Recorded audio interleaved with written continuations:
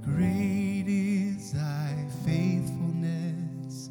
Great is thy faithfulness. Morning by Christ Church Kingwood is a Christ-centered church that seeks to proclaim the gospel in both word and deed by glorifying God and making disciples of Jesus Christ.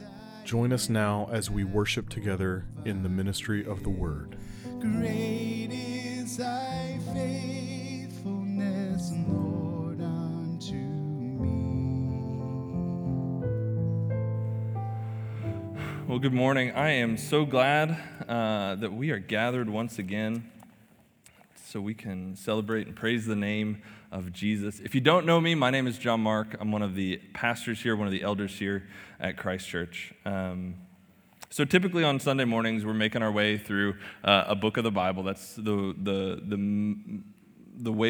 motive in which we run here. And we are actually in between books right now. Last week, we looked at this idea of loving one another. Jeremy McCowan was here last week, and he walked us through that statement, and his focus was actually John chapter 13, verse 34, which says, "A new commandment I give to you, that you love one another just as I have loved you. And by this, people will know that you are my disciples, if you have love for one another." Now, if you guys remember that's what we talked about this last week, about how this love that Jesus is talking about is to be how we are to be known in Christ. We are to be known by our love for one another. And so if you did not listen or you did not make it to last week, I want to encourage you to go back to listen to that. It was a really great sermon, great word to hear.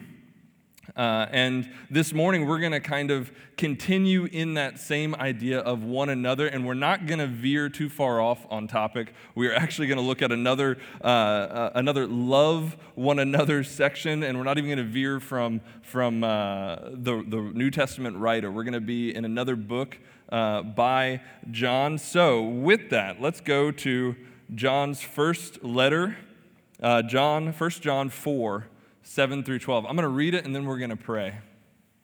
It says this, 1 John 4, 7 through 12. "Beloved, let us love one another, for love is from God. And whoever loves has been born of God and knows God. Anyone who does not love does not know God, because God is love. In this, the love of God was made manifest among us, that God sent his Son into the world that we might live through him. In this is love, not that we have loved God, but that he loved us and sent his Son to be the propitiation for our sins. Beloved, if God so loved us, we ought to love one another. No one has ever seen God. If we love one another, God abides in us, and his love is perfected in us." So let's pray. Father, as we open your word this morning, Father, I ask that you would reveal yourself to us, that we would know you more fully and truly, and that we would see us for who we are more clearly, and our need for you more truly. Father, bless this time. We pray this in the name of your Son. Amen. So John Stott, in his commentary on the epistles of John, these letters of John, tells this story by the 4th century theologian, church father Jerome. Raise your hand if you know who that is. Like 3 of you. All right, way to go. So he tells this story that Jerome had communicated in his writings, that when the Apostle John was very old in age, so old, in fact, that he was too weak to walk. And so on Sunday mornings, on the Lord's Day, he was carried into service, into the meetings with the other Christians. And at the end of the meeting, he was helped to his feet, the Apostle John, and he was asked to give an encouragement. Week after week, he was asked to stand, and so he was helped to his feet, and he would offer the same thing. The story goes that he would offer the same thing, which was, little children, let us love one another. And the disciples in these church meetings began to grow pretty tired of the same process. He comes in at the end of the service, he stands up, little children, let us love one another. And finally, they gathered the courage to ask John why he always says the same thing over and over again about love. And he replies, or it said that he replies, because it is the Lord's command, and if only this is done, it is enough. And I love that, like this isn't a story in the Bible. We can't know if this actually happened. It's just communicated throughout church history. But I love this idea of this old apostle still saying the words of his Lord Jesus. Little children, let us love one another. And you can see throughout this book, this tracks with who John was. This was his chief goal, was to communicate this fact. And as we come to these verses this morning, I'm sure you probably can identify with these apostles. Like, John, we talked about this last week. Jeremy said it, and he probably said it better and louder than I'm going to say it right now, because that's Jeremy. But in truth, the original recipients of this letter from John are probably thinking the same thing, right? That this guy is a broken record. He's always talking about love. You see it just in this story of John in his old age. You see it throughout this first letter to the church that John wrote. He already discussed the importance of love. If you look back in chapter 2, verses 7 through 11, it says, whoever loves his brother abides in light, and in him there is no cause for stumbling. And then again, he hits the topic of love one another again in chapter 3, verses 11 through 18. You guys don't have to turn there, but it's just this idea of repeatedly bringing up love throughout this. But in 3, he says, for this is the message you have heard from the beginning, that we should love one another. And so the original recipients of this letter, and perhaps even us, are prone to say at this point, okay, listen, we've got it down now, love one another. It's not that complicated. It's a few words, we got it. Let's move on to something else. But you see, John isn't done with love. He's not done with just those two first mentions of it in his letter. He circles back to our text this morning and actually gives one of the longest sections explaining what it means to love one another. So the section we're going to read this morning is just part of a longer passage. It goes from verse 4-7, where we picked up this morning, all the way through chapter 5, verse 7. You see, what we see is John wants to make sure that his readers, that we understand that love is not this optional virtue. It's not an upgrade to the Christian package, right? This is not an optional virtue for the Christian. Love is not simply some optional upgrade available on deluxe models. This is a requirement. Like Jeremy said last week, love is to be the distinguishing mark, what defines us as a church in the world, what every Christ follower in the world should be showing. We are to love one another. So much so that in our text this morning, John goes as far to say that if you do not love one another, you do not know God. And so clearly, this love that he is speaking of is something we need to dive into deeply. And so let's get back to the text this morning and see exactly what John is trying to communicate to us about how and why we are to love one another. First of all, we should love one another, it says, because God is love. Look how John begins the text in verse 7 and 8, right? It says, let us love one another because love is from God. And then in verse 8 it says, God is love. So what does this mean, that love is from God and that God is love? In our modern culture, we like to throw around that word a lot. Love is an easily given thing. People love to say, like when they describe themselves, right? Like, I love the mountains. I love the beach. Like, that's how people, they picture themselves in that way. Like, my kids love pizza, right? They'll tell you that. They love pizza or hamburgers for dinner, or like Chick-fil-A nuggets, a.k.a. the Lord's chicken. They love that stuff. I tend to say, and I'm guilty of this, I tend to say I love a good cup of coffee. Like, I love a good cup of coffee in the morning. I love it. We say we love a certain type of movie or a certain music, or some people even think, they go as far as to say, I love this actor. I love this musician. We are quick to throw out the word love. Love from the world's perspective, this idea of it is this sappy, sentimental, light jazz kind of love. Does that make sense? I wrote that down and I was like, I don't know if that makes sense or I just think that's funny. But in my mind, like this idea of just a like this light jazz kind of, it's sappy, it's sentimental, it is a purely emotional experience when the world talks about love. But this is not the kind of love that John is talking about here. No, genuine biblical love is something that is altogether different. This is not the love that John is talking about here. So what is this genuine biblical love?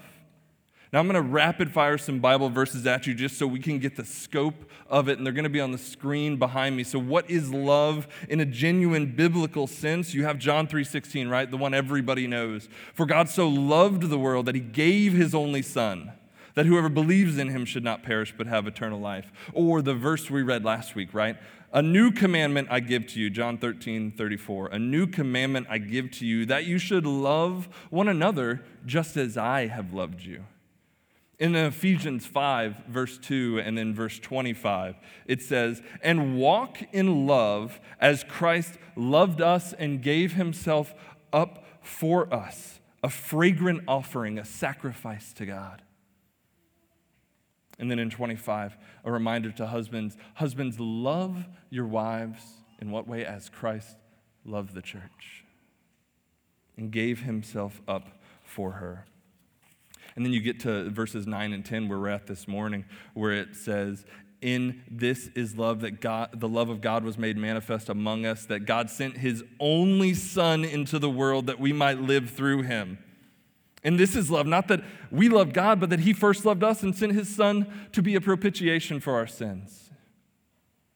So when you look at these verses, you see the overarching thing. Biblical love is not this emotional, sappy, sentimental feeling. Biblical love is self-sacrificing love, one that is deeply caring and committed to showing itself in the seeking of the highest good for those who are loved.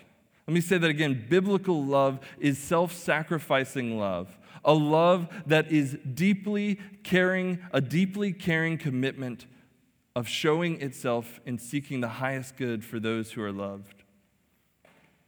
And so John says the source, right, when we get back to the text, the source of true biblical love is God. Love is from God, and what is more, God is love, he says. It is in his very nature. Genuine love comes from him alone. And now, this is, of course, not to say that you cannot see love demonstrated by those who do not know God. You could argue that unbelieving parents often have a sacrificial love for their children or their spouses, or unbelieving people in military positions and soldiers may lay down their life for their country or their family or their friends. And so you have this idea that there is some sacrificial nature to it. Yet those loving deeds do not stem from the love of God, but rather just out of the common grace as God's creation. And even when that love is caring and sacrificial, it can never be genuine biblical love as we looked at, because it is not seeking the highest good of the ones who are loved, which is not seeking that they would know and love God truly, that they would come to a saving faith and new life in Christ Jesus. And so understand this, brothers and sisters, the genuine biblical love doesn't originate from within the person. and within a person. It comes from God and God alone. He is the true source of self-sacrificial love, because the love of God is self-originating. That is to say that it does not come out of something outside of God, but it is part of His divine nature, of who He is. And for sinful, fallen people, it is something outside of ourselves that motivates us to love another person. However altruistic it may seem to us, maybe it's pride or ego. Maybe it's this need to fill up what's lacking in someone else. Maybe it's this desire to find this thing, whatever it is that we cast our love upon. We find it desirable, or we find it lovely, and so we want to give it love. When John wrote this, he actually, the Greek sentiment at the time among the philosophers was this idea that the highest form of love was to love that which was worthy of love, right? And it's this thing, in our sinful nature, we are going to find a reason outside of ourselves to love. Maybe we find it valuable. Maybe we want to hold it for our own gain. We do not love it because of who we are. Rather, we love it because we find it to have use or beauty or value or need in a thing that we are, in our sinfulness, choose to love. So, to say that more plain, in our fallen nature, we will not love that which is unlovely.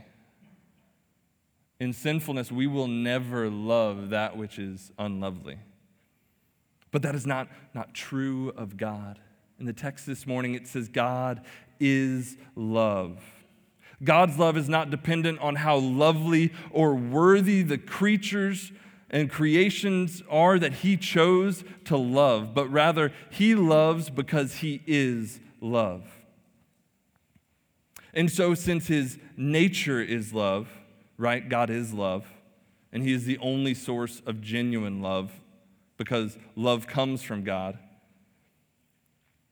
So if His nature is love, the text says that we should love one another.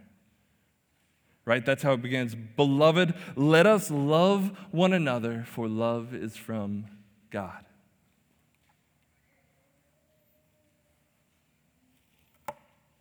Why?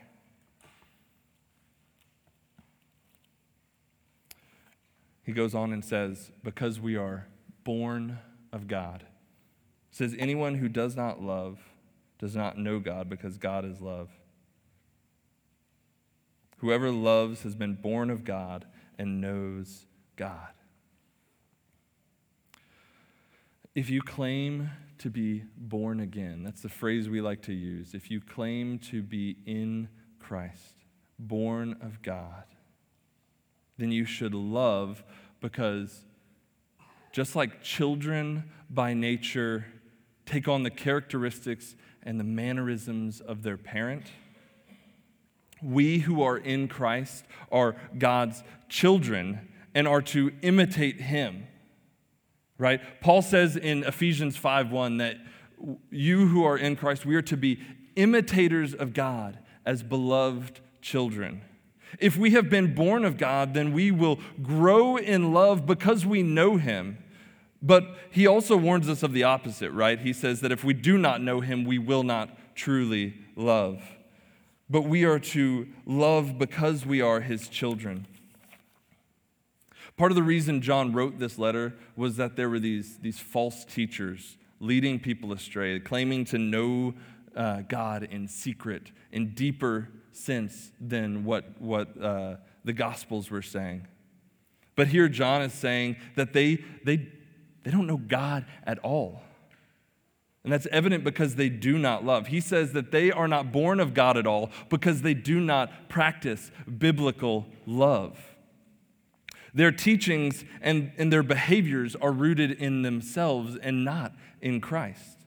As Jeremy posed last week the question, right? How are you known? That's how he opened last week. He said, how are you known? How do you want to be known? And listen, as a loving son or daughter of God who is imitating the love Are we imitating the love of the Father to those around us? Is that how we are known? As children imitating the love of the Father? Or are you known by something else? And so this first point, he says, because God is love, and if we are his true children, and love is his true nature, then we must love one another. So the second thing we can notice this morning is that God showed his love for us in this by sending his Son to be the propitiation for our sins. So look at verse 9 and 10. And notice two things, right?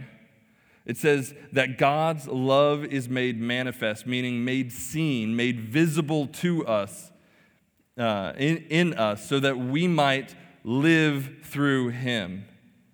And God's genuine love is on display, not in the fact that we loved God, but that he loved us and sent his Son to die for our sins. So let's unpack those a little bit, right? Those two situations that are happening. God's love was made manifest or made seen in the sending of, and look how it says it in verse 9, right? In the sending and the giving of the life of his only Son. The more King James version, right? That you probably heard this word of begotten, only Son. His love was seen and displayed in the work of Jesus Christ. You see, the uniqueness and the perfection of God's only Son was traded for the rebels who were dead in their trespasses and sins in which they daily walked. And his love was seen in the exchange of the righteous for the unrighteous to display his great and genuine love for us, for his glory, because he loved the unlovely. And we, it says, are to live through him. Live through him. Brothers and sisters, if you know that Christ came, and not so you know that Christ came, not so a sinful person could be less sinful. Not so a selfish person might become less selfish, or that you would suddenly feel the urge to volunteer for everything because now you just feel really good about yourself. He didn't come so that drug addicts would put down needles. His matter of coming was God imparting new life to those who were dead in sin. The new life was manifest itself in our loving behavior. New life manifests itself in our loving behavior. People who are born of God, people who have risen from death to life. And so he says, in this is love, the love of God was made manifest among us, that God sent his Son into the world so that we might live through him. And so this life is not to be self-absorbed, but one of love, displaying the love of God that we have received.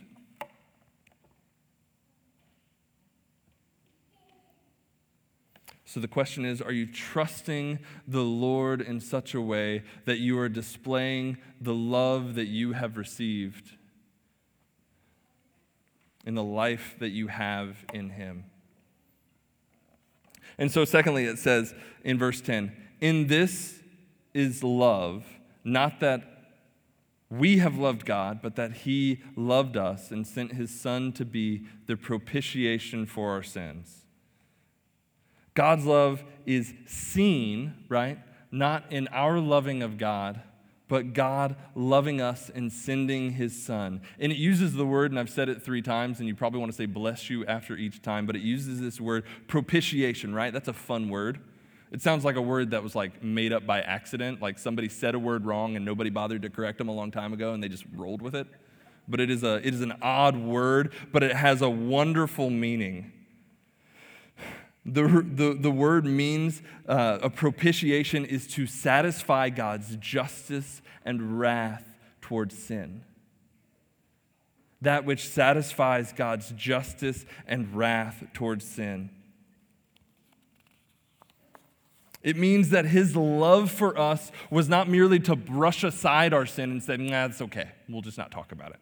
His holiness and justice would have not allowed a compromise if he had just looked the other way of sin. Instead, it is saying that God loved us, and the love of God chose us and chose to send his own Son, his only Son, who bore in our place the penalty of our sins. And remember, this love is self-originating. It didn't come from anywhere but his own nature. And he didn't love us because he saw some glimmer of hope in us, right? He didn't love us because we were like a long shot bet. Like there's a chance they could improve and take an upswing and they'd be all right. But it says, as Paul says in Romans, right? God demonstrates his own love towards us in this, that while we were yet sinning, he died for us. Christ died for us. John is reminding his readers that this is love. Not that our love for him is anything, but it is God's love for us. Sending his Son to these undeserving wretches, to you and I, so that his love and glory and power might be displayed. So in light of all this, right, we get back to verses 11 and 12. And this is where we're going to land the plane. He says in 11 and 12, "Beloved, if God so loved us, we also ought to love one another. No one has ever seen God, and if we love one another, God abides in us, and his love is perfected in us." That's twice now, right? He said it in 7, and now he said it again in 11. He says, "Beloved, let us love one another." That's literally, beloved is literally you who are loved. He is reminding us, brothers and sisters, that we are already loved. That he loves us. That we are loved. In the Greek, it's almost poetic. It says, agape toi, agapomen. That's like all the Greek I know, but I loved the way that sounded. It's just this idea of those who are loved, love each other. In light of all of this, of who Christ is and what he did, that was undeserved, that you could not do yourself. And so he says, beloved, loved ones, you who are loved, if you have been so loved by God, you ought to love one another. And that's the way verse 11 says it, right? You ought to love one another. It's almost this idea of obligation, right? Obligatory in its structure. The obligation is that love is not to be an emotional response, right? That's the worldly understanding of love. This is not an emotional response. We are to love because he loved us, and in the same manner in which he loved us. He reminds us here that love is not a feeling, but rather an action based on commitment. We must love others, and to do anything else is disobedient to God. Now, this doesn't mean that love is easy. Loving the unlovable was modeled for us and was set as a model by Christ Jesus. We are to love the unlovable. If everyone were easy to love, we wouldn't need this powerful example of God's love for us, or this reminder or command in Scripture over and over again to love one another. You see, the world loves those that love them, and that's easy. But Jesus' command is for us to love our enemies as ourselves. That's what he says in Matthew 5. And so, brothers and sisters, Are you loving one another in the same manner in which you have been loved? Beloved, are you loving one another? If you flip back over to 1 John 3, I believe it's up there, yeah. He drives it home in this way for this. By this we know love, that he laid down his life for us. And we ought to lay down our lives for our brothers. And then he elaborates and says, but if anyone has the world's good and sees a brother in need, yet closes his heart against him, how does God's love abide in him? And he says, this little children, right? There's that old apostle coming out again. Little children, let us love, not love in word or talk, but in deed and in truth. That last line, right, hits the hardest. It's easy to talk of laying down your life. In a world, especially, where that seems pretty unlikely. There's not a high probability that you will be asked to lay down your actual life in that situation. But he elaborates, are you loving in deed and in truth? Are you willing to give of the good of the world for the brother in need? Are you willing to model the sacrifice which Christ has modeled for us? Are you willing to love in a selfless, self-sacrificing way? That's the call, right? That's the model and what we are called to. So to love one another is to love with which the love we have received, which is one that lays down its life for the unlovely.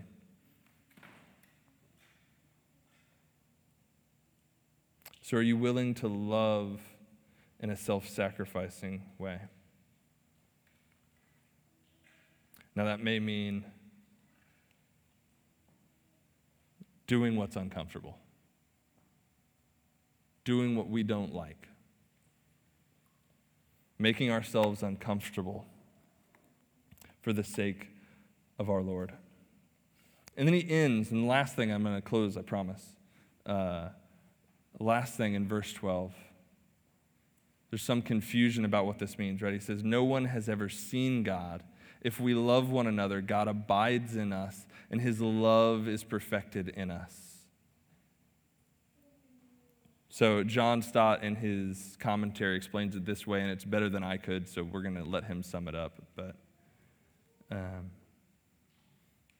John Stott explaining why the Apostle John brings up this point that no one has seen God, writing that the unseen God who was once revealed in his Son is now revealed in his people if and when they love one another. God's love is seen in their love because their love is just his love imparted to them by the Holy Spirit. The words do not mean that when we begin to love, God comes to dwell in us. This is not what this is saying, but it is the reverse. Our love for one another is evidence of God's indwelling presence in our lives. And so, brothers and sisters, as we close, this is the thought I want to leave you with, is this idea: can others see the unseen God who abides in you by the way you love? Can others see the unseen God who abides in you by the way you love? Let's pray.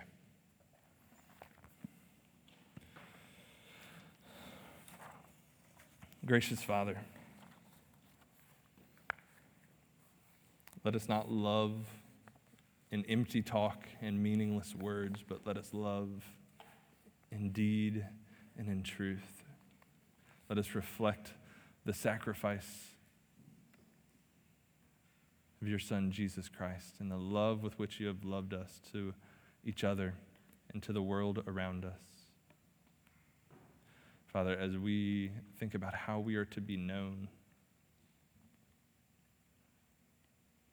Let's not settle for anything less than being known by our love for one another. We pray this in the name of your Son. Amen. Praise God from whom all blessings flow. Thank you for worshiping with us through the preaching of God's Word. We exist to glorify God by making disciples. We would love to have you join us in person as we gather together on Sundays at 10 a.m. at the Covenant Preparatory School on Hamblin Road in Kingwood, Texas. To learn more about Christ Church Kingwood, visit our website at christchurchkingwood.org.